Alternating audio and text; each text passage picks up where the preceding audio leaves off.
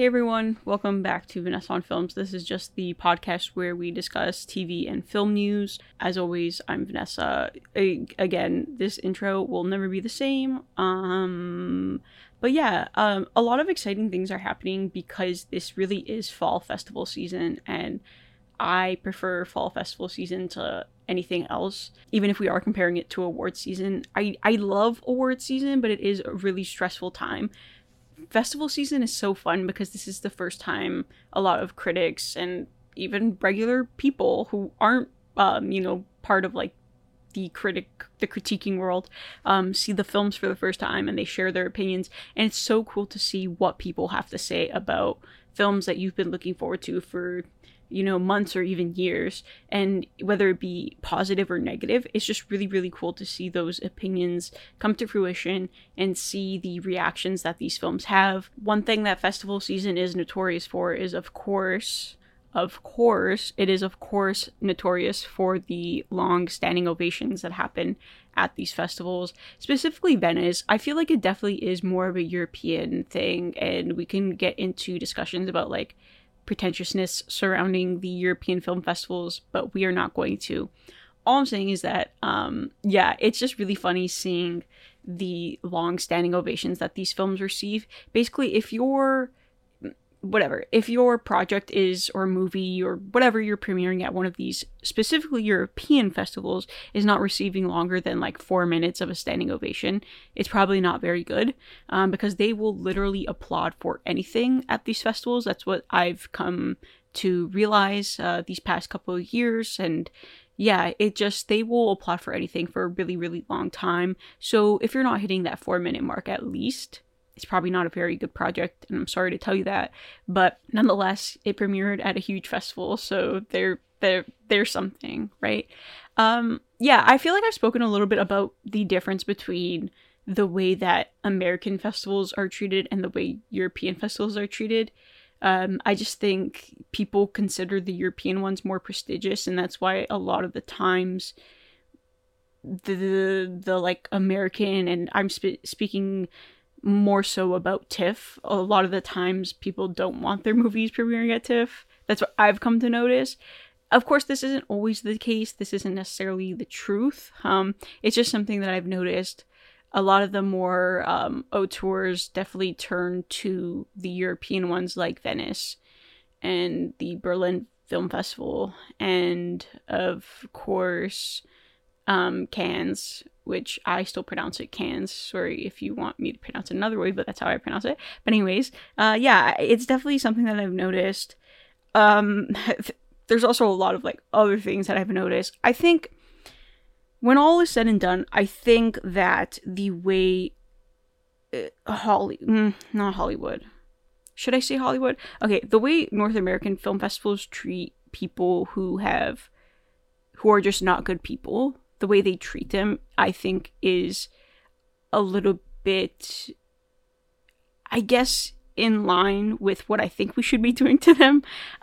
So I think the European festivals kind of allow anyone and everyone to premiere their movies. For example, Roman Polanski, of course, he had a movie that I think it's currently sitting at a 0% on Rotten Tomatoes. His movie premiered at Venice. I think Venice is just notorious for literally anyone premiering shit. Like, they don't really care.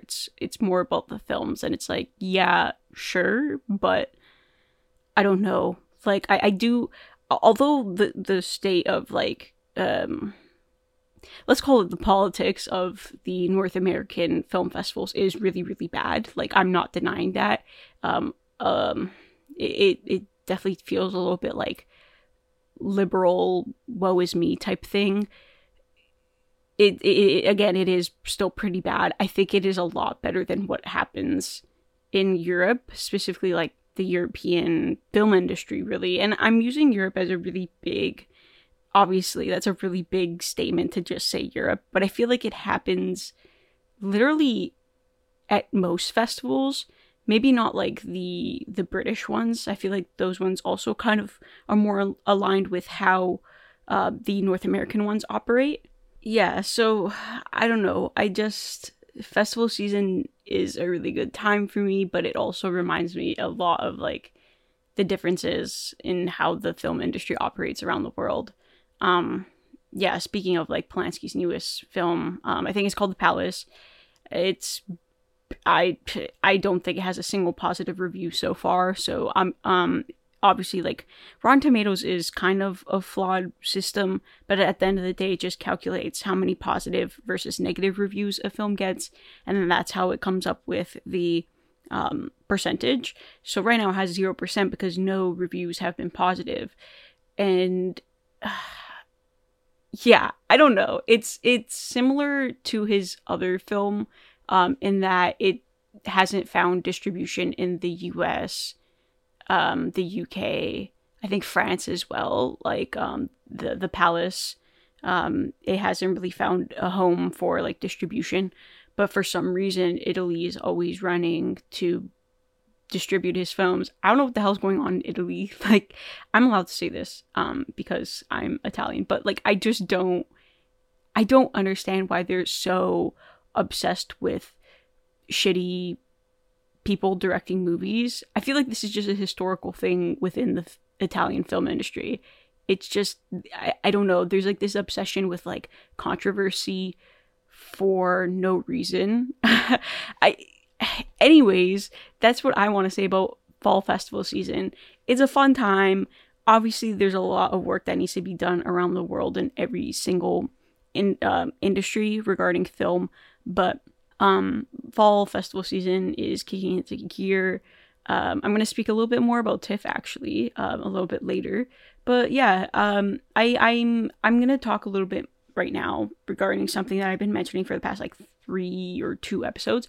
But yeah, so my Emma Seligman interview is officially going to be dropping this week. It's confirmed. Okay, like I'm not lying this time. I thought it would be premiering last week, but yeah, so I would suggest just like following me on social media, Vanessa on Films, Instagram, Twitter, and Letterboxd, because I'm going to be talking about it a little bit more. I'm going to be sharing it. So if you go to ocadu.ca/live, that's where it will be premiering on Thursday, September 7th. Starting at 1. So it's going to be premiering at 1, and it plays I think every hour after that. So yeah, so if you go on to that website on the 7th, it'll be premiering and you can watch it live. I'm pretty sure it will be on demand soon after that, or even as soon as it premieres. I'm actually not sure about when the on demand section, or like when it will be on demand. I'm not exactly sure the timing regarding that, but yeah, if you go there you can watch it live starting the 7th at 1 o'clock. So yeah, technically tomorrow, it's premiering tomorrow, and I'm really excited to just have it out there. Yeah, so again, this is part of That's a Wrap, which is a video series that I did for OCADU Live, where I essentially did the same thing that I'm doing now, talk about film news and TV show news, and then yeah, editing the videos, talking about the news, and that's kind of what I'm doing here, but this is a podcast format. So yeah, it'll be on demand under That's a Wrap once it's up. So I'm gonna link OCADU Live in this description, and I'll also link the That's a Wrap on demand page, so that if you missed the premiere, you can watch it on demand, and I'll probably talk about it in other videos as well. I'll be tweeting about it and stuff like that. I think it's really cool that it actually is premiering this week, because although it had its like wider release or official release last week, it actually just got announced that it's going to be expanding to more theaters this weekend. So it is really fitting. I think it's just like a celebration of the movie and how much it's like grown, and the love that it's had on social media. It's just really cool to see it kind of, yeah, I don't know, just like garner this following. And so I think it premiered in about 700 theaters, and now I think it's being really, or like the release is being widened to 1,200, which is really cool. And if we look at the per theater average of its box office totals for the weekend, it's really impressive, like very impressive numbers. And so it's just really cool that I got to speak to Emma It was technically like one of my first times. It was like my second time interviewing people for something like this for That's a Wrap, and also like just in general like interviewing people. But it was my first time so it was my second time doing that, interviewing, but it was my first time in general just like interviewing someone part of the film industry. So yeah, obviously I was like a little nervous just because like I'm a huge fan of Emma's work, and yeah, like when I introduced myself to her, I like immediately like I obviously said my name, we like shook hands, and then I immediately said, I'm such a huge fan of your work, so there's that. And yeah, she was just like really kind and like appreciative of like everything good that I had to say about her work, and Bottom specifically, because this film is just so incredible, and it was just really cool getting to talk to her about that and hearing a little bit more of like the behind the scenes aspect of the film. I feel like I already said all this last week, but I don't care, I'm saying it again. So tomorrow, Thursday, September 7th, starting at 1, it will be premiering on Okadu Live, and then it'll be on demand maybe a little later, or maybe even the same day, I don't know, but I'll link both where you can find it in the description, and I'll be like tweeting about it on social media. So yeah, it's just really cool, and I'm really, really excited about it. I have a tea that is soaking, and I need to fix it so that I can drink it while I'm recording this. So I will be right back. Yeah, so speaking of tea, one thing you might notice is that my voice is really like raspy. I don't know how else to describe it. So thanks for listening if you find my voice annoying. Whatever. Anyways, so my opening rant, or question, I usually start with a question, then it leads into a rant, is, again, TIFF is happening this week. It starts on the 7th and it ends on the 17th. I mean, I feel like from, if you know that I'm from Toronto, like if you follow me on social media and stuff like that, like it's not a surprise. So I will be attending it. I have tickets to only 2 screenings. I really love going to the premieres, like doing the red carpet thing and like just walking around Festival Street on the first couple of days that it's a thing. And then what I like doing is I like going to the screenings on the second week. So, or not the second week, but like after the first couple of days, just because it is calmer and there's still quite some tickets left for most of the screenings. So it's just cool to like, find movies that aren't necessarily selling out and like buy a ticket for them. What I will say is that TIFF needs to stop doing the Ticketmaster thing, because people are selling Anatomy of a Fall tickets for like $300 right now. Oh, the last time I saw it was like $100, but I'm sure it's more now. I know the newest Miyazaki film is selling for $300. It's just, I don't know why they would use Ticketmaster. It's just really odd. I also heard a lot of people that are part of the press, it was a little difficult for them to get tickets to the movies that they needed to see, and so they've had to reschedule everything. But nonetheless, I really love TIFF. Here's the thing. I always loved movies, but I really got into them during the early stage of the pandemic, and that obviously meant I wasn't able to go to TIFF. So last year was my first year going, and it was a really cool experience. I only saw 2 films as well. I saw The Wonder and Causeway, and I really, really enjoyed the experience of seeing those films in a really packed theater. And what I mean by theater is like a theater, like like where plays and shit happen. So yeah, it was just really cool because it was just very full. They were really great movies. I loved both of them. And I also got some autographs, and I did some red carpets, and it was just a really good overall experience. Here's the thing though. I don't, it is a little bit like a lawless place, and I don't mean that to I don't mean it to necessarily like negate the workers work or the volunteers work, because they do a really good job at organizing everything. What I mean by that is that it is a really lawless place in the sense that when it comes to people trying to get autographs and meet their favorite, actors or directors, it kind of becomes a lawless place. It's just like people like squeezing up against like the barricade, and like, yeah, I don't know, it just becomes a little like dangerous. So I want to talk a little bit about the autograph hounds. If you don't know what those are just people who, for their jobs, they literally I don't even want to say it's stalking, but like it kind of feels like that. They find out where famous people are, they print pictures of them, they get them to sign a bunch, and then they sell them. And I mean, I respect it. Like, a job is a job, right? But it just it was like so interesting to see them in action. And I'm also like the type of person that I actually try to collect autographs, like very casually though. Like if I hear about like a director being somewhere, like I might print something and have them sign it and like try to meet them. Like I did that with Damien Chazelle once, but I also tried it with Ari Aster, but I failed. But the point is that these autograph hounds are really ruthless, and they have the same energy as paparazzi, and I feel like people can kind of come to that conclusion on their own. So my question is, should we start arresting autograph hounds? And my answer is yes, to a certain extent.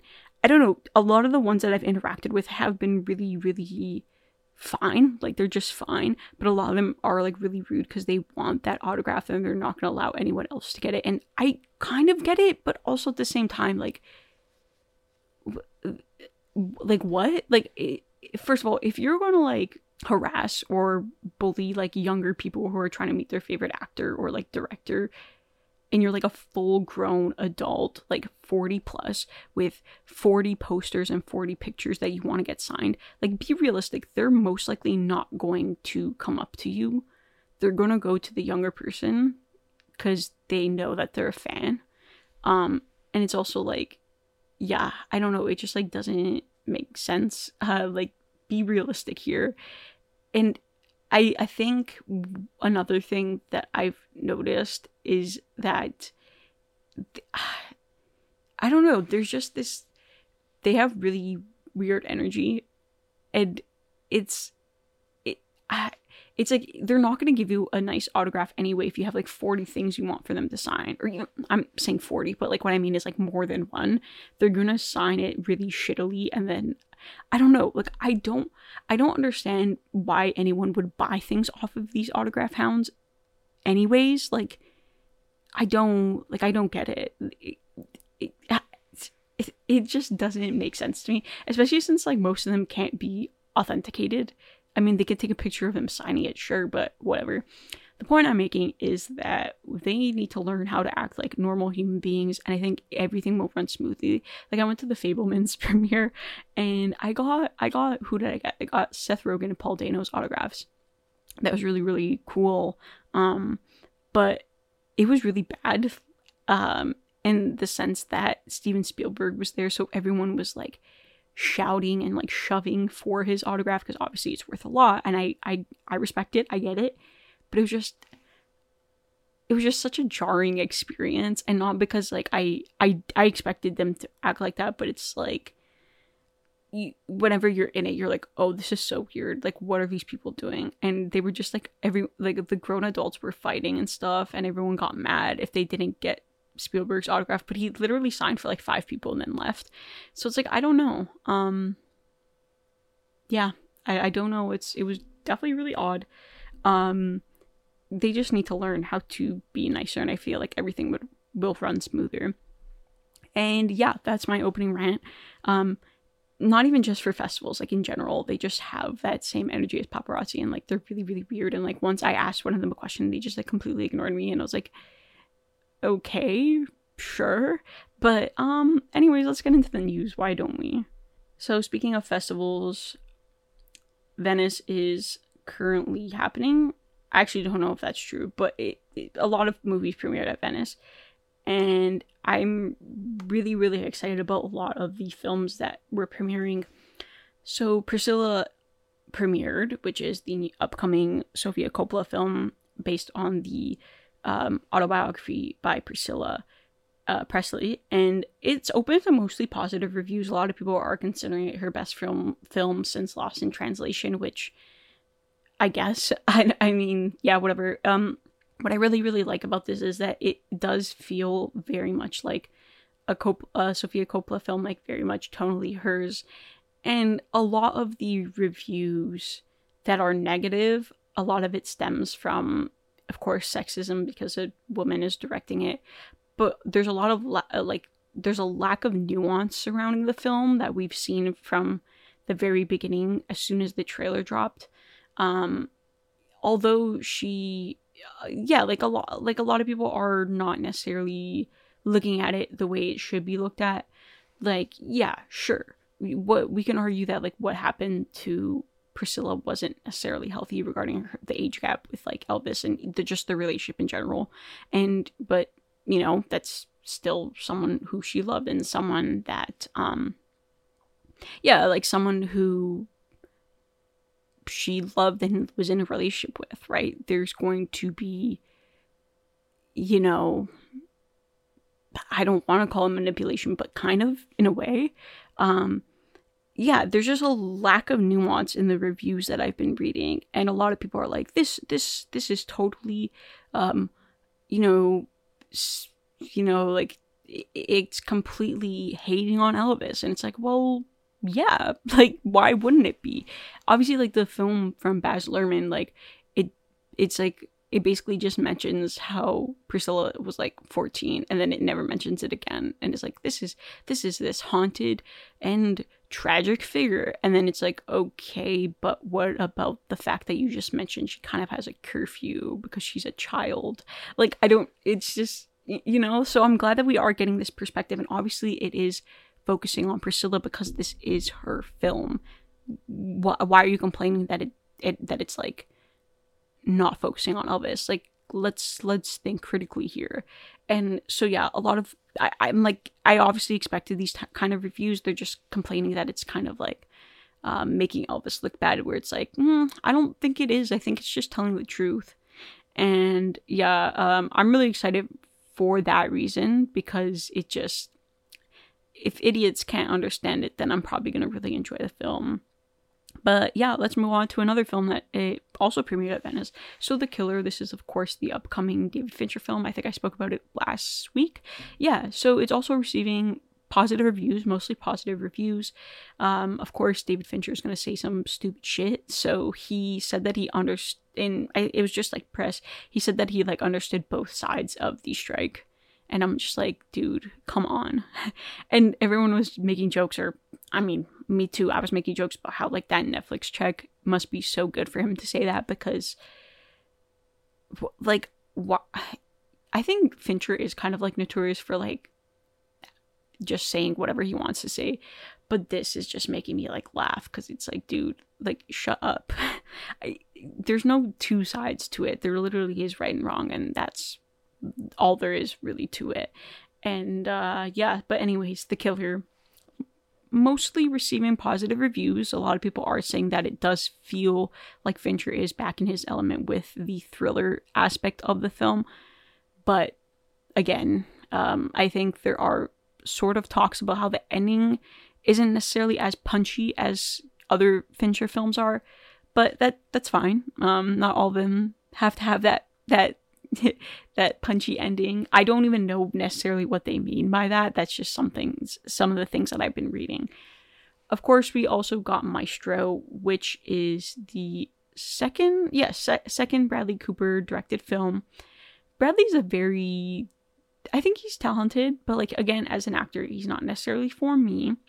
The film itself has been getting a lot of acclaim. I think it's a little bit more on the mixed side, but I think one thing that is being considered the standout is Carey Mulligan's performance, but I think she is the best thing about everything that she's in, whether it be a lead role or a supporting role. I think she usually is the standout in everything, and she just has that that something where you're just drawn to her and her characters and her performance. And her getting acclaim for this film is not a surprise at all. I think this is to be expected. And honestly, I was kind of going into this thinking, yeah, this might be something that, whether it be good or bad, people are going to praise Carey Mulligan's performance. Like, I don't think she's ever given a bad performance. She just has it. She has it. And yeah, I mean, I think the film from the trailers alone looks really beautiful. I'm excited to see it. I mean, I am a little bit iffy on biopics, as mentioned, like literally every single episode that I have, but nonetheless, I am really, really excited because it looks really good just from a directing standpoint, but also cinematography, and I love the black and white. But I think there are a lot of conversations regarding this film for the wrong reasons. And those wrong reasons being, you know, the anti-Semitic claims that a lot of people are talking about this film with. And I think if you're unfamiliar with it, Bradley Cooper wears a prosthetic nose in the film. I don't necessarily know if he uses it the entire film, and I'm going to assume yes, because why wouldn't he use it for the whole film and only parts of it? But anyways, yeah, so he uses it in this film, and of course, Leonard Bernstein is a Jewish man, and I don't necessarily know if anyone stopped them and were like, hey, should we be doing this? And the reason I'm saying that is because there is a history regarding like big fake prosthetic noses to make fun of, and it's more than just make fun of, but yeah, you get what I'm saying, like make fun of Jewish people, and it's pretty derogatory. But the thing that I think is like, why would they do that when they could have just not done it? Because when you look at pictures of Leonard and Bradley side by side, they have similar noses, and a lot of people are talking about how in the trailer the nose is kind of distracting because it does really, really look fake. Honestly, like at first I didn't notice it, but then when people started talking about it, I'm like, okay, yeah, I like, what? Like, why would they do that? And it's just, to me, it's kind of just like, why wouldn't someone just say, hey, like maybe we shouldn't do this? And it, yeah, like from a cultural point of view, and like it makes sense not to do it, but also it's not needed, it's not necessary. But anyway, the film is receiving pretty good reviews. I'm excited to see Carey Mulligan's performance. And yeah, I think that like Leonard's kids even said that they're fine with the decision to have the prosthetic nose, and they said that their father probably would have been as well. And so yeah, there's also that aspect to take into consideration. But at the same time, it's just confusing because why would they, like there wasn't, what was the reason? Anyways, yeah, let's move on.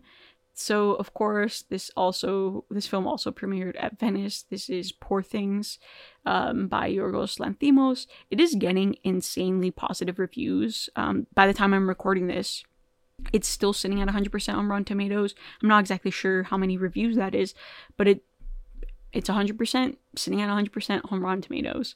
And so a lot of people are considering it Lanthimos' best. And honestly, I kind of see the vision. From the trailer alone, it looks like it's going to be one of my favorites of the year. A lot of people are saying that this contains Emma Stone's best performance, which she really is the actor of a generation. When I think about it, she has so many great films in her filmography, and her working with Yorgos just makes sense because she has that kind of weird humor and, you know, sense of humor and type of, you know, comedy that I think really, really works in his films. And so I've been hearing that it's really weird, and yeah, I'm really excited to experience it. I think it's premiering on December 8th. It got moved, so it was actually supposed to come out in September, but I mean, I'm okay with it being moved because, as mentioned, I think this was an episode with Juan. I mentioned that I really want it to do well in the theaters, so I'm actually the campaign manager. Not the campaign manager. I'm the marketing manager. I don't even know what I'm trying to say. I'm the marketing manager for the film. So what that means is I am planning a viral marketing campaign in order to get everyone to the theaters. I don't necessarily know what that entails right now. I'm not even jotting down ideas. I just know that we need to have it do well at the theaters. I want this movie to make a whole lot of money. I want people to realize that there's more to life than shitty franchises. And yeah, I've also been hearing a lot of good things about the script because this is an adapted screenplay. I've heard that it is a really, really faithful adaptation, but above all else, it is kind of, it just is in general a really good screenplay. And I'm really excited about that aspect of the film. I don't know, it's so visually delicious to watch that trailer because the costume design is amazing. The performances look really fun and extravagant, but also the set design and the props and all that type of stuff. It looks so good to look at. And yeah, they built sets for this, which, thank God. Even I don't necessarily know if they're using. I'm thinking of like the scene on the ship. There's like the very quote unquote fake, and I don't mean that in a bad way, looking background. And I'm gonna assume it might be computer generated to a certain degree, but I also don't know. Like, don't quote me on that, but it just looks so good. And yeah, it's just visually delicious to really, really look at it. And I'm super excited for this film. I think it's been in my top 5, like most anticipated. So yeah, I'm really, really excited to see this. A lot of Oscar buzz surrounding this film, even Emma's performance. But yeah, it's just really insane to see how good the reviews have been for this film. So yes, the Venice Film Festival, it is still going on. I think it ends on the 9th. And as for the Telluride Film Festival, yeah, so that also happened. That is officially done. It ended on the 4th. So this also had a lot of films that people are really, really excited about premiering. So the Bike Riders, I believe I've spoken about it, maybe briefly on one of my other episodes. This is the upcoming Jeff Nichols film. It's based on the kind of like a photo book from 1968 by Danny Lyon. So it's just kind of creating a fictional story from that book, which is a really cool concept. I think creating stories based on photos is a really interesting premise that I think a lot of filmmakers have done before, but I think it's something that they should probably do more, like being inspired by photos, and I guess like a collection of photos and like the overarching like theme in the photos is really cool. Yeah, so anyways, this film premiered at Telluride. A lot of praise surrounding this film. I think it's also been received pretty well. And of course, Jodie Comer is getting praise, but like, again, kind of in the same boat as Carey Mulligan. Like, I don't think she's ever done a bad performance or given a bad performance. She kind of is. I think Jodie is probably like one of the best actors from her generation, if not the best. It'll be interesting to see what happens regarding this performance during award season. And again, I hate to bring it up, but it kind of is this pervasive thing when speaking of film and the industry. So yeah, it's really cool to see her getting praised. I will regret every decision that I made that didn't lead me to New York when she was on Broadway for Prima Facie. I mean, she won the Tony for the performance, but it's just, I'm so mad that I didn't see it and I didn't experience it. But yeah, like what what a talent. But it's really cool to see her getting praised for this film. I think the overall look of the film is really interesting. I'm pretty sure it's also taking place in the 60s. I'm going to assume it is. But yeah, another film that also premiered at Telluride is All of Us Strangers, getting a lot of praise as well. I'm pretty sure it's also still sitting at 100% on Rotten Tomatoes as well. This is a film that is directed by Andrew Hay. And it is based on or I should say loosely based on the 1987 novel called Strangers by Taichi Yamada. And yeah, I think what a lot of people are talking about is Andrew Scott and Paul Mescal's performances and how great they are. It's a really cool concept. The book is a really, really cool concept. And I'm excited to see the chemistry between the two and like the performances that they give. And yeah, I've heard really, really good things about this film as well. And honestly, like this next film, I've heard really mixed things about it, but Saltburn also premiered at Telluride. This is the upcoming Emerald Fennell movie, and again, this is kind of receiving mixed reviews. It was considered rotten on Rotten Tomatoes at once. And again, I know this is kind of like a trivial way to look at film, but I'm just bringing it up because that is what the critics, that is how they, that is how they look at film. It's either positive or negative reviews. And right now I think it is increasing, which is good. It's really good. I think it's like around 60% right now. But yeah, I've been hearing a lot of mixed things about it. It just kind of feels a little bit like The Talented Mr. Ripley, but of course it is entirely its own thing. I've heard good things about the direction and the screenplay. I don't even know why it's considered mixed right now. Like, I think it just might be a little bit too much for some people. I've heard a lot of like things about it that a lot of people would consider it quote unquote too much. But I don't know, the trailer's just really, really good. I feel like it might be one of the best trailers that dropped this year. And yeah, I don't know. I think just overall, this crop of films that I'm speaking of, there were so many more films that got released over the past couple of days at these festivals, but it just really reminded me of like what a great year has been for film. It's just so refreshing and nice to see the amount of diversity within these stories and like,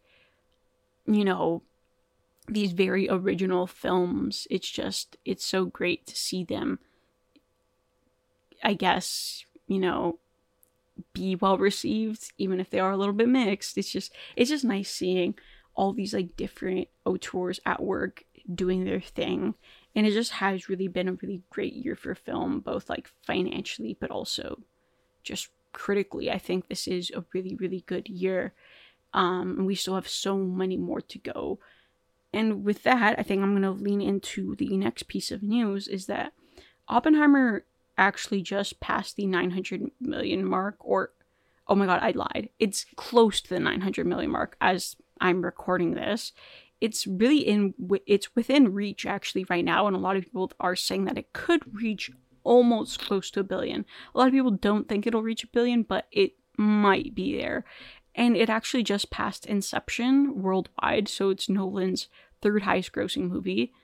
And I think it just has like 2 Batman movies above it, which is really insane. The fact that this like 3-hour slow, and I don't mean slow negatively or derogative, I don't know the word, in a derogative way, or derogatory.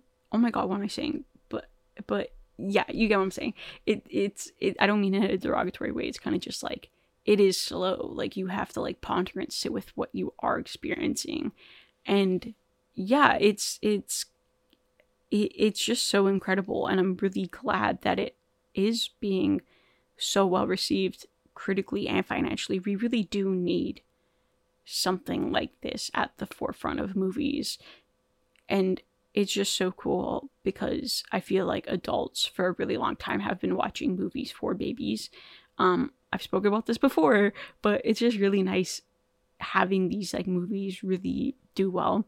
I really hope that the upcoming Scorsese film can kind of do well as well, and even the upcoming Ridley Scott film, because we just need these like films. We need these types of films. Like, I don't want to deal with franchises and like movies for babies anymore. So anyways, yeah, it's almost, I think it'll reach 900 million soon, and it's just really cool to see it do so well and being so well received with people who, might not watch something like this on a normal or regular basis. But anyways, Yeah. I think I want to lean into more of the strike news right now. So what's interesting is that Aaron Paul was actually striking. He was on the picket lines. And he says that he doesn't get any residuals or get really anything for Breaking Bad from Netflix, despite it being one of the biggest shows on the streaming service. Of course, it is an AMC show. It is not a Netflix original, but it still does create a lot of revenue for Netflix itself. And he said something like, I think these streamers know that they have been getting away with not paying people a fair wage, and now it's time to pony up, which is very true. Like, they have been getting away with murder, to put it a little crudely, but it just doesn't make sense. Like, Breaking Bad is always in like the top 10 of the service. Like, everyone watched it.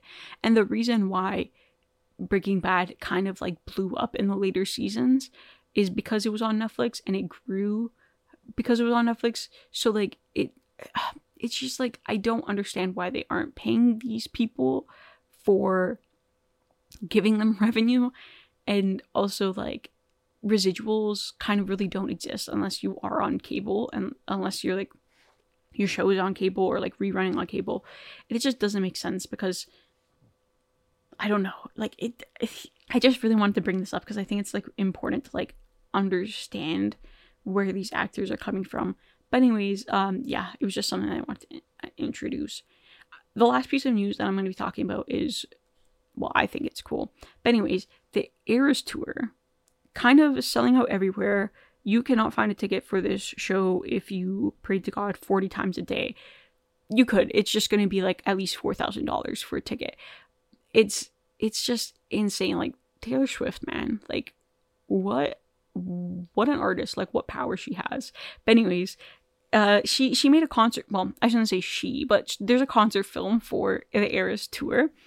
It is currently being projected to earn around $70 million in its opening weekend, which is like more than most movies can say. But sorry, that was rude. But it actually could mark the biggest opening for a concert film in history, and I think it most likely will. Like, I feel like it's going to outgross all of them in the first weekend. What's interesting about this is that it actually holds the record for the highest ever single day advance ticket sales revenue for AMC. I literally don't know what to say. Like, this, it's just, Taylor's always been big. Like, I kind of, like, from that very first album, like, everyone knew she was special and knew she was gonna sell like a lot and knew she was gonna be huge. But it's so interesting to see how, I don't even think she's like reached her peak yet. And it's just, yeah, it's just really interesting, because I think she is like one of the very few artists where people not only know her singles, but they know the songs on the album. They buy the albums, they buy the records. Like, her albums are always in like the top selling vinyl and like physical CDs, which is, I think, more important than streaming. So like, yeah, it's crazy, because her power is just insane. It's so crazy, because like Folklore and Evermore came out like 3-ish years ago, and they're always like, the songwriting on those albums is insane, but it's not just, you know, like the 1 or 2 singles that she released for those albums that are popular. It's, people are constantly considering those songs like their favorites, even the ones that, yeah, like, they aren't singles. And so it's just really cool to see like how she has kind of like overtaken culture. And I feel like Eras Tour really is monoculture, and it's really cool that this concert film is a thing, because a lot of people aren't going to be able to go because they either A, can't afford the tickets, or they're just like unable to go.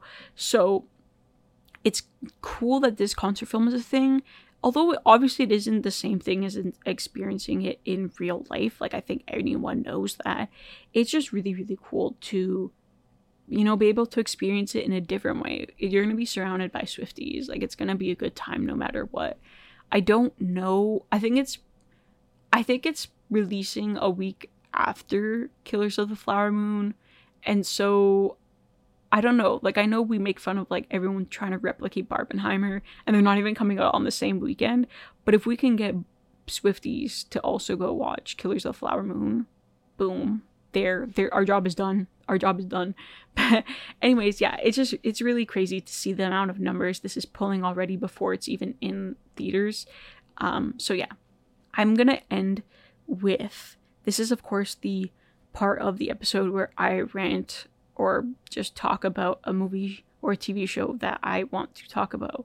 It could be something I love, hate, one of my favorites, something I don't necessarily care about, an element of the film or a TV show, it doesn't matter. But I really, really want to talk about Babylon, because Babylon, of course, the film that came out last year, 2022, by Damien Chazelle, kind of a very controversial film for really dumb reasons. Of course, it didn't make that much money. It made a lot of money at the box office, but it didn't make back its budget. And I feel like it was always going to struggle. Like, I don't know. But anyways, it was kind of a messy movie, but I really respected it. And again, to put it in very simplistic ways of looking at film criticism, I gave it a 4 out of 5 on Letterboxd. I really enjoyed it. One thing I will say is that I really enjoyed the film when Nelly was on the screen. Like, I think every scene with Margot Robbie as Nelly was my favorite, and everything else like worked for me, but like not as well as it did when she was there. She was just very captivating in this film. And yeah, it was a messy film, and it did feel a little like self-important at times, and I don't mean that from like Damien Chazelle's perspective. It just, yeah, I don't know, there was just something about it that did feel like that at times. It just, I really, really liked it. Like, I really wish directors would do these big swings. I think it was a very good movie from like a technical point of view. Like, there was what am I trying to say? There was the score was incredible, the cinematography. They had like the swish pan that like Damien does. It was like a fun time. I call them swish pans. I was like, is that what they're called? I call them swish pans, but they might be called whip pans. But anyways, you guys get what I'm saying. It did feel like a Damien Chazelle film. Like, it was extravagant, and it had a focus on music. And I think it was an important film for us to like see how Hollywood is constantly changing, but specifically in that era when it came to going from silent films to talkies, and how that affected a lot of the actors and their careers, and how they had to they struggled with that change. But anyways, I think it was a messy film, but in like the best way. Like, messy not in quality or the technical aspects of it, but messy in the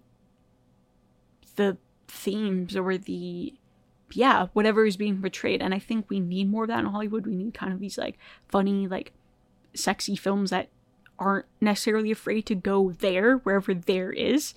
And I don't know, I really respect the film. I enjoyed it. What's interesting is that I actually bought it on DVD, I think in June, and it kind of just has been sitting on my shelf for a while. Like, I didn't even open it. I was trying to get around to it, but again, it is a 3-hour film, and I was like, well, I need to find a time to like sit down and like really like sit with this film. And so I was free the other day, and yeah, like I opened it, popped it in my DVD player, and watched it. And I'm really glad that I have like a physical copy of the film.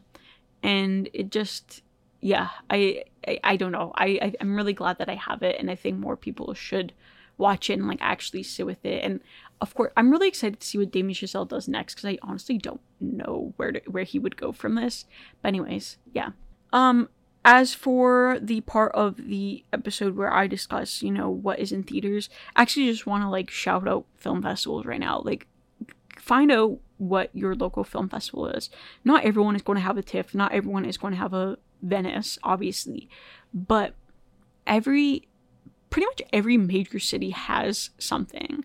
It might not have premieres, it might not have red carpets, but it might be like a short film, it might be like a student film festival. It doesn't matter. It might be like a queer film festival. It might be, like Indigenous film festival. I mean, I'm lucky enough that Toronto has kind of like all of that, but just like find out what your local fest is, or fests, I should say, plural. Find out the dates, support them, buy tickets. And, you know, if you're in Toronto, like, go to TIFF.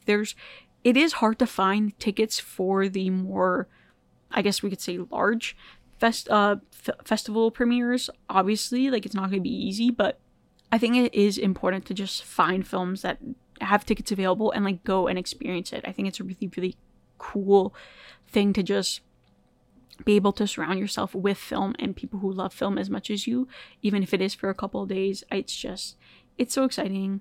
Anyways, I kind of just want to say that TIFF is happening this weekend, so maybe like try to find something this weekend.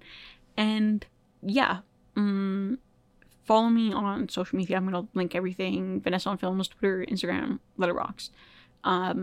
My Emma Seligman Bottoms Advanced Screening interview is going to be premiering tomorrow, starting at 1. It should be on demand soon. I will link both of those things down below, or the OKIDU Live page and also the That's Wrapped on demand page. It's gonna be exciting. I'm so happy. I'd be so happy if like you watched it and shared it and like supported it. It was a really fun experience. And yeah, I'm just really excited for it to just be out there in the world. All right. Thank you. Bye.